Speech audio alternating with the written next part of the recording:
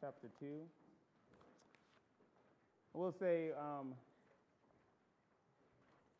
over the years, I've realized that with my Bahamian, like the residue of my Bahamian accent, axe sounds like axe. So, maybe for some of you, you're like, I didn't know that, and now I can't unhear it. But, for those of you, it's pretty noticeable once you do. There are certain words I just can't shake from the mother tongue or the mother accent, as it were. So just so you know, I have no mentions of Acts in this sermon, only the book of Acts. So no matter how I say it, I'm talking about the book of Acts, just so you are aware. Before we begin, I do want to say that for many of you, especially those that are visiting or those that are part of our congregation, if you're not already a part of a growth group, let me encourage you to join one. With our new model of shepherding, growth groups are the primary way in which we shepherd you through either an elder or a deacon being in that growth group. It's one of the ways also that you could become a part and fellowship with those within the life of the church. Now, I know some of you that may be not feasible, so we have other avenues of either like Bible studies or various things, but we have several opportunities for you to become a part of the congregation. Growth group probably be being the number one way. So please consider that. If you're not a part of a growth group, please consider becoming a part of a growth group. This month we've been looking at our mission, vision, values. In other words, who are we as a congregation? And so far, we've talked about the fact that we are a worshiping congregation. That's the bedrock of what we do. We talked about the fact that we're a group of believers who have been transformed by the power of the gospel and by our Lord and Savior, Jesus Christ. That's who we are at our core, and we continue to be transformed by the gospel. That's why the gospel is preached and taught here with such boldness. Regardless of who's behind the pulpit, you're going to get a gospel message because first and foremost, it is the gospel that transformed you, nothing else. Nothing else transforms you but the gospel, the message of what Jesus Christ has done for you, and that's good news. In fact, good news, if you study what the gospel is or what good news is, it's a euangelion, and it means news that changes you. There's sometimes you hear news that is just facts, right? Doesn't do anything for you. That's not the gospel.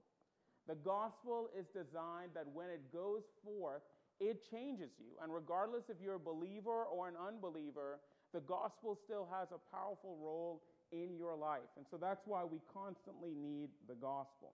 And today, we're going to be talking about fellowship. Fellowship. What is biblical fellowship? What does God have for us as a body and as a group that engage in fellowship with one another?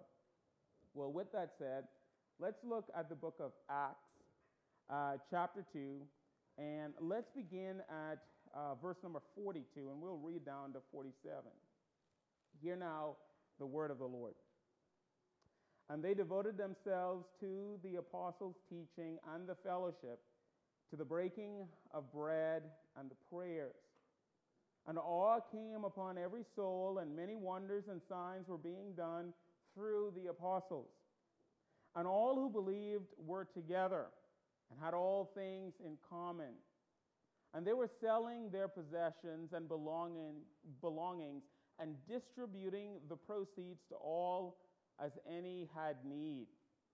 And day by day, attending the temple together and breaking bread in their homes, they received their food with glad and generous hearts, praising God and having favor with all the people. And the Lord added to their number day by day those who were being saved. Well, all flesh is as grass, and the glory of man as the flower of grass. The grass withers and the flower fades, but the word of the Lord shall endure forever. And this is the word that will be taught unto you. Amen and amen. Well, let's go to our Lord in prayer. Father, Son, and Holy Spirit, come now and open our hearts and minds to the teaching of your word. Thank you for the wonderful fellowship we've experienced already through the singing and reading responsively of your scriptures. Thank you for raising up leaders within the life of the church. It's a testament to your faithfulness to us. And now, Lord, give us heart of flesh, that your word might lodge deeply inside of us and renew us in our hearts and minds. We ask this in Jesus' precious, holy, wise name. Amen and amen. Well, Luke has written the book of Acts, and he is writing it to a Roman official named Theophilus. And one of the reasons why Luke is writing this particular section, this verse 42 down to verse 47, he's writing that particular section for a reason. And here's the reason.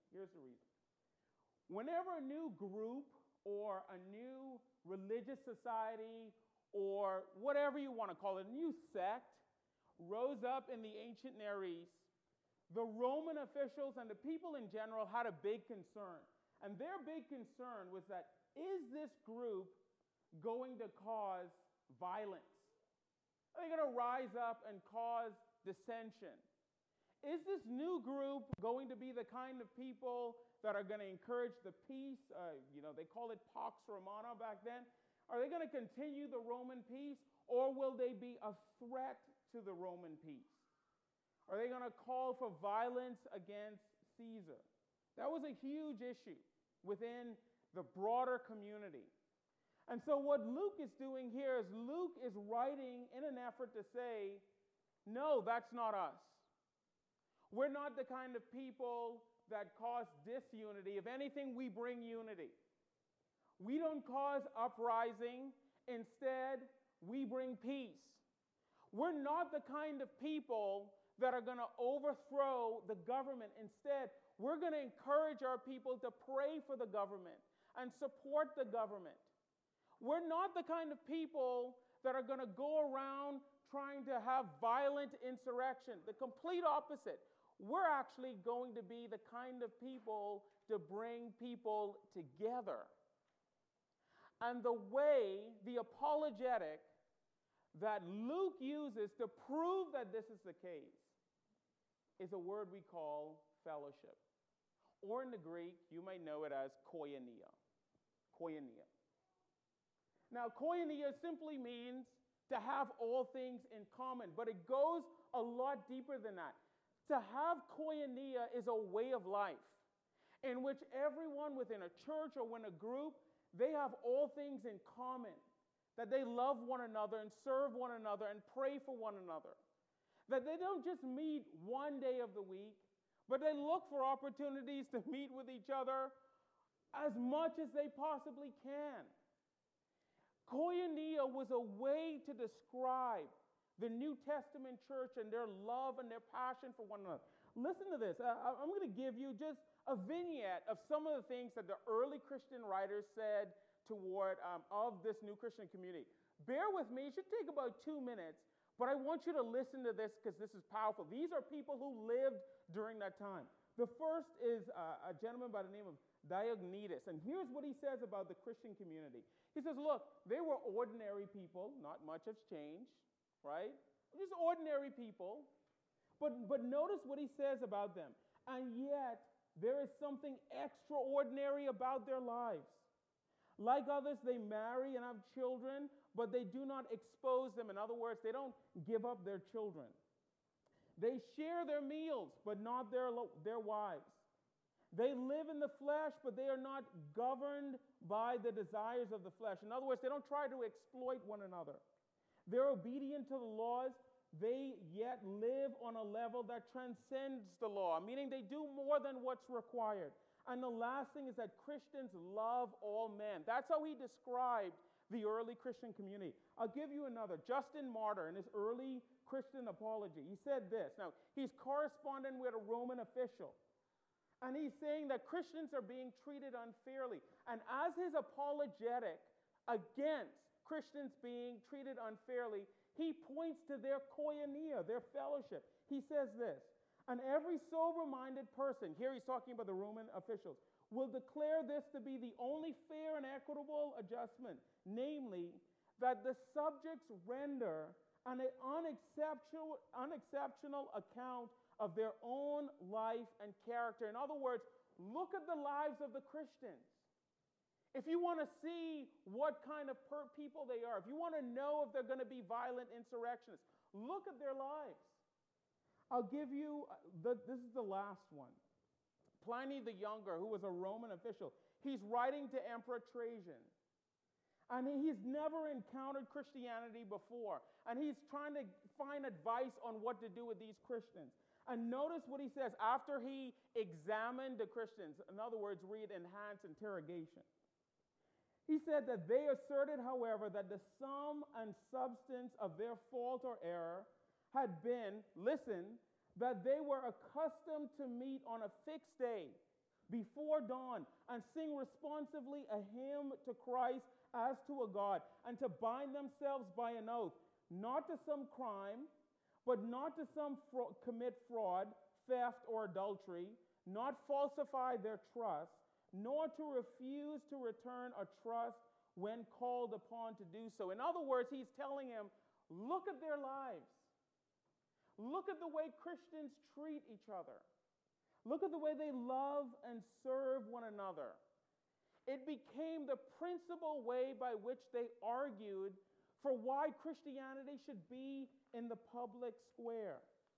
And this had a tremendous impact on the community. Look at Acts 2:47. Notice that the Christians were praising God, and then it says, and having favor with all the people. What does having favor with all the people mean?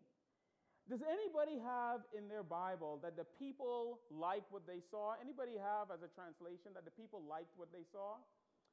In some translations, they actually are more specific than they had favor in the eyes of the people. It literally means that the people were attracted to what they saw.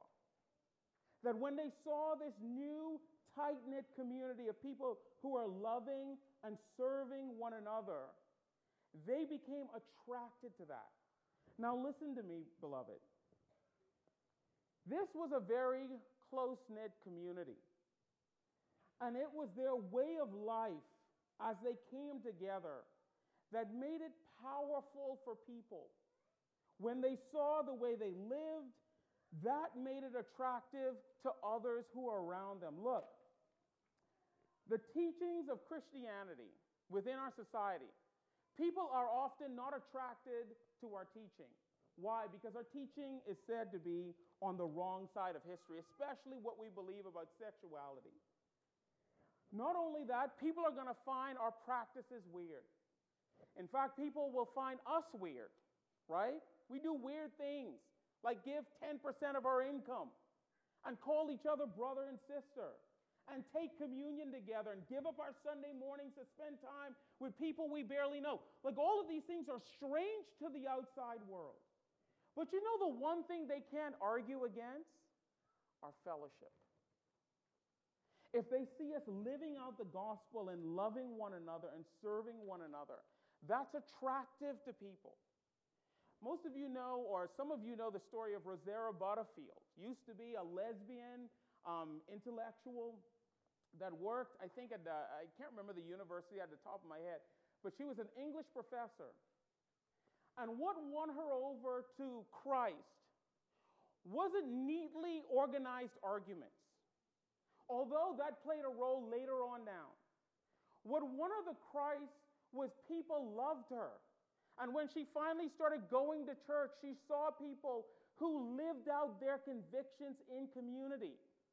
She found a close-knit community where their koinonia was strong, where people loved and served one another diligently and faithfully.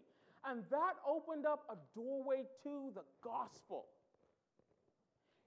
One of the things that's going to win our world, our communities to Christ and people to Christ, is when they come to CVPC or when they come to a church and they see people living out the gospel toward one another. Koinonia. It's one of the most powerful apologetic tools that we have. And that's what Luke is doing to Theophilus. He's telling him, you want to know about the Christian community? Here we are. Verse 42 through 47 is a summary. Show me another community where people are selling their things and giving it to one another. That's what essentially he's telling Theophilus. Show me another community where people love each other like this. Show me another community where people serve one another like this. Now, let's ask ourselves the question, are we that community? If people came inside here, will they be attracted to the gospel because of the way we loved and served one another? If somebody came to CVBC for 6 months and they walked in and among our church and they fellowship with the people in our church, would they walk out saying to themselves, you know what, man, those people really know how to love and serve one another? What kind of impression about the gospel are we giving to people? You know, Luke was bold enough to say, look at the early church. Look at who they are. Here is how the gospel has impacted our hearts and minds. Would we be able to do the same? That's the question before us. We're called to have fellowship and communion with one another. Now, for the rest of the time that I have, I want us to look at what made their koinonia attractive. What made their fellowship so attractive? What drew so many people in? And there are 3 things. There are many more, but I've isolated 3 things that I think will be a help for our community. The first one is this: the bond in Christ, the bond that they found in Christ. The second is the acceptance found through the breaking of bread. And the third is the compassion found in their prayers for one another. The compassion that they found in their prayers for one another. First of all, the bond that they found in Christ. Notice with me in verse number 42 and verse number 46. In verse number 42, they said, and they devoted themselves to the apostles' teaching and the fellowship, to the breaking of bread and the prayers. And then if you looked at verse number 46, it said, and day by day, attending the temple together and breaking bread in their homes, they received their food with glad and generous hearts. There's a word in both verse 42 and 46. It shows up in verse 42, but they translate it a little differently in verse 46, and that's the idea of devoting themselves. In verse number 42, they flat out say it, they devoted themselves. In verse number 46, they used a different turn of phrase. They said, and day by day. In other words, they devoted themselves to attending the temple together. The point that Luke is trying to make is this: that the basis of their koinonia and their fellowship with one another was the word of God and to each other. In fact, he used a very powerful word, and the word is devoted. What does it mean to devote yourself to something? It means to give yourself to something. They gave themselves over to studying the word together, and they gave themselves over to fellowshipping with one another, and they devoted themselves to one another. That's a powerful, to me, that's powerful description of how you and I should be towards one another. We should be devoted to one another. In other words, we should give ourselves to one another. Now, here's why, in the context of Acts 2, that's such a powerful concept. If you go to Acts 2 at the beginning of Acts, verse 5 through 12, you'll see that scholars say there are 15 different people groups mentioned at the beginning of Acts. 15 different people groups. And what that means is this: all of them, or a great majority of them, had different language, different practices. The majority of them had differences in opinion, maybe even differences in how they worshiped. And yet, Luke is saying that there's this tremendous unity that they had among each other. So much so that they had all things in common. They sold their possessions and helped one another. They gave everything to one another, no matter who had need. The reason why that's so surprising is this: in the ancient Near East, the strongest bond you can have with someone in just general culture was to be related to that person. If you were related to that person, you had a strong bond with them, and that superseded everything. But if you notice in this passage, these people, by and large, were not related to one another, and yet they were devoted to one another. And you're asking yourself the question, how is that possible?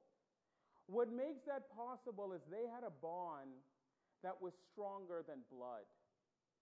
It was the bond that they had in Jesus Christ and through the power of the Spirit. You remember when Jesus was teaching, and as he was teaching, his family came to him, and the disciples tapped him and said, "Hey, Jesus, your family is out there."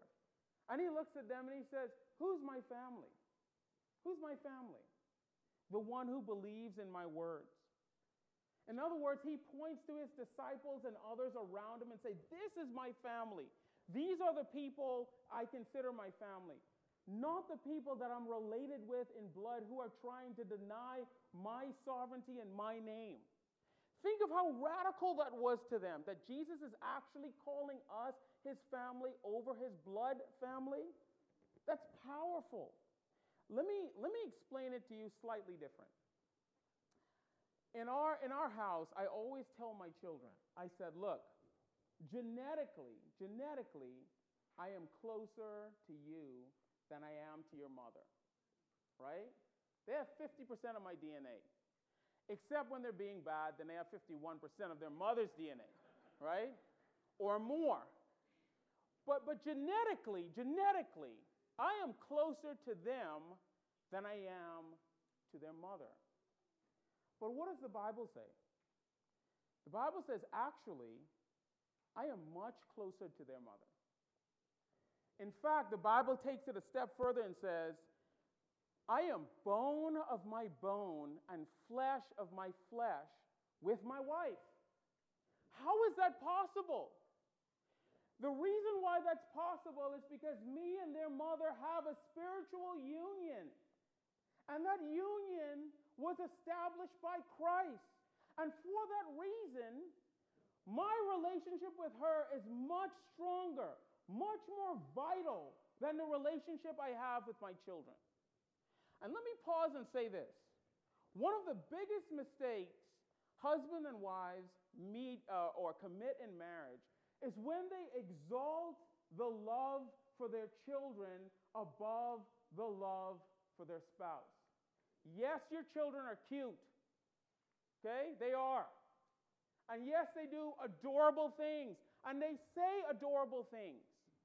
But that doesn't exalt them above the relationship you have with your spouse. Because the Bible says that is the most intimate and close relationship. And we should act like that within our marriage, right? Now, I say that to say this. That explains the bond that we see among these people who are complete strangers. The bond that they have together is a bond that's created in Christ, and it's a powerful bond. Listen to what Paul says in Ephesians 4. He says, I, therefore, a prisoner of the Lord, urge you to walk in a manner worthy of your calling to which you have been called, with all humility and gentleness, with patience, bearing with one another in love. Why? Eager to maintain the unity of the Spirit in a bond of peace. Why? Because there is one body and one Spirit, just as you are called to the one hope that belongs to your call. One faith, one Lord, one baptism, one God and Father of all, who is over all and through all and in you all. What is Paul saying here in Ephesians 4? It's radical. He says, because of the work of Jesus Christ and because of the power of the Holy Spirit, you and I have a bond that's stronger than any other bond you can form in the world. A bond that supersedes geography. A bond that supersedes language. A bond that supersedes almost anything you could think of. Why? Because it is a spiritual bond that's created by Jesus Christ, and it's beautiful. Recently, I made a new friend. And the way I made this new friend is the weirdest way I've ever made a friend in my entire life. I got to tell you the story. I'll be quick. I'll be so quick. Here's how I made the story. I was sitting down in a coffee shop, and my phone rang. And I picked up my phone. I started talking to one of my close friends. And we started, some of you know, I have a laugh that can border on obnoxious. Okay? Just slightly, not too much, right? If I rein it back, it's not obnoxious. But sometimes I laugh and like the whole world knows. And we were just like laughing and fellowshipping with one another. And then like I could see everybody inside the coffee shop just being a little weird. So I was like, hey, I gotta go. Blah. So I hung up the phone. And not longer than 2 minutes later, a young lady walks up to me and she says, hey, this is really weird, but are you a Christian? I overheard your conversation. Are you a Christian? I said, yes. Are you a Christian? And she said, oh, yeah, I'm a Christian. I said, I'm sorry, I didn't mean to eavesdrop on your conversation. But I have somebody that I think you would really love to meet. And I was like, man, is this like a multi-marketing kind of deal? Like, am I being introduced to, maybe we're going to be fleeced? Or maybe introduced to an axe murderer? I don't know. So she gives me this guy's number. And without even thinking, I text the guy. And I said, hey, I met this girl, and I can't even remember her name now, but I met her, and she said that I have to meet you, and I'd love to get together with you. And he said, sure. And so, but a month passed, and he texted me like this random address, and I went. I didn't tell anybody I was going. I didn't say anything, but it was the weirdest thing in my life. So I pull up, and I hopped up my car, and this guy like makes eye contact with me, and he said, hey, are you Dennis? And I said, yes. He said, oh, come on in. And I was like, I don't know this guy, but I'm willing to be led today, right? Maybe to the slaughter, but I'm willing to be led. And so I go in, and there's a number of other guys there, and I've never met these people in my entire life. But let me tell you, for the next hour plus, we swapped stories about what the Lord had done in our lives. And we started reading the scriptures together and praying for one another. And it was incredible. It was incredible. I mean, it was just absolutely amazing. And then afterwards, we were like hugging one another, And then I left, and all of a sudden my phone blew up. And they added me to a text chain, and now we're like going to go on vacation together or something. I don't know. But here it is. People that I have never met. People that I don't know from Adam. Right? Here we are fellowshipping with one another, praying for one another, planning events with one another. And I'm like, I don't know these people. But they were acting as if we've known each other our whole lives. It was incredible. Why did that happen? Well, it happened because we had one faith, one Lord, one baptism, one Father of all.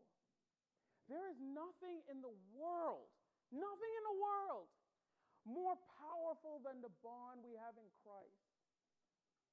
I made 4 or 5 new friends last week.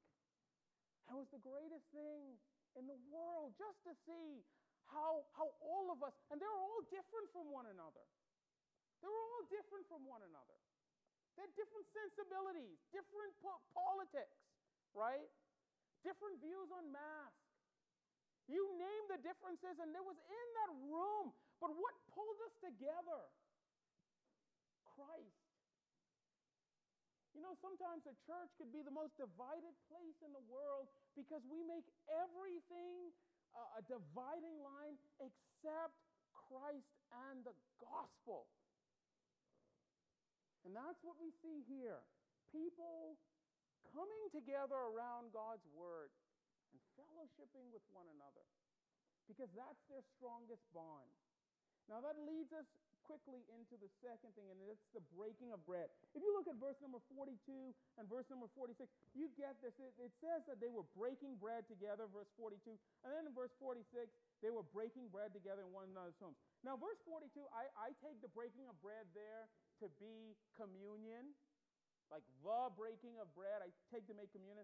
And verse number 46, I take just the breaking of bread in terms of just being in their home and fellowshipping with each other. Now, what is significant about the breaking of bread? What is significant about the breaking of bread? Well, you have to go to Revelation 19 to understand, every time the Bible mentions breaking of bread, why it's so significant. In Revelation 19, you get this beautiful picture of the marriage supper of the Lamb. And it's a symbolic representation of the joyful, intimate fellowship that believers will have with God, but it also pictures something else. It pictures the acceptance of God's people into the new heavens and the new earth. What's so powerful about communion and eating with people together? It shows radical acceptance. When I lived, so I grew up in the Bahamas. I was born there, raised there. On the playground I spent most of my days. But I spent my whole time in the Bahamas up until I went to college. And there's this joke about Bahamians, and it's this. If a Bahamian allows you to eat in their home, you know they're their friend. You're their friends. But if they don't allow you to eat in your home, then you're not their friends, right? And so if I went over by a friend's house and their mother said, "Hey, Dennis, you can stay," then I know I'm in. Or if she says, like happened most time, "No, you need to leave," then you know you can't stay. There is something powerful about when we sit down and we eat a meal together, because it demonstrates that we are accepting of one another. When you bring someone in your home and you allow them to sit down and share and break bread with you, it shows that you're accepting. And let me say this. All of us have a felt need to be accepted. All of us.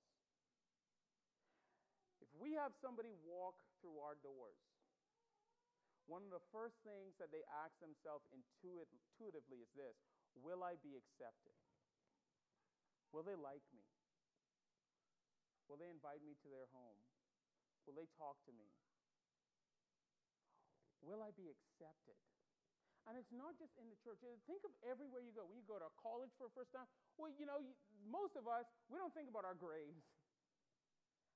Are we going to find a friend group where we're going to be accepted? When we go on a job the first time, money is nice. But the next thing outside the money we want to know is, will we be accepted on our job? One of the things that's so powerful about this text is the radical acceptance that is seen in this text, where they're eating together and fellowshipping together and sharing their possessions together. Why? Because they've accepted one another.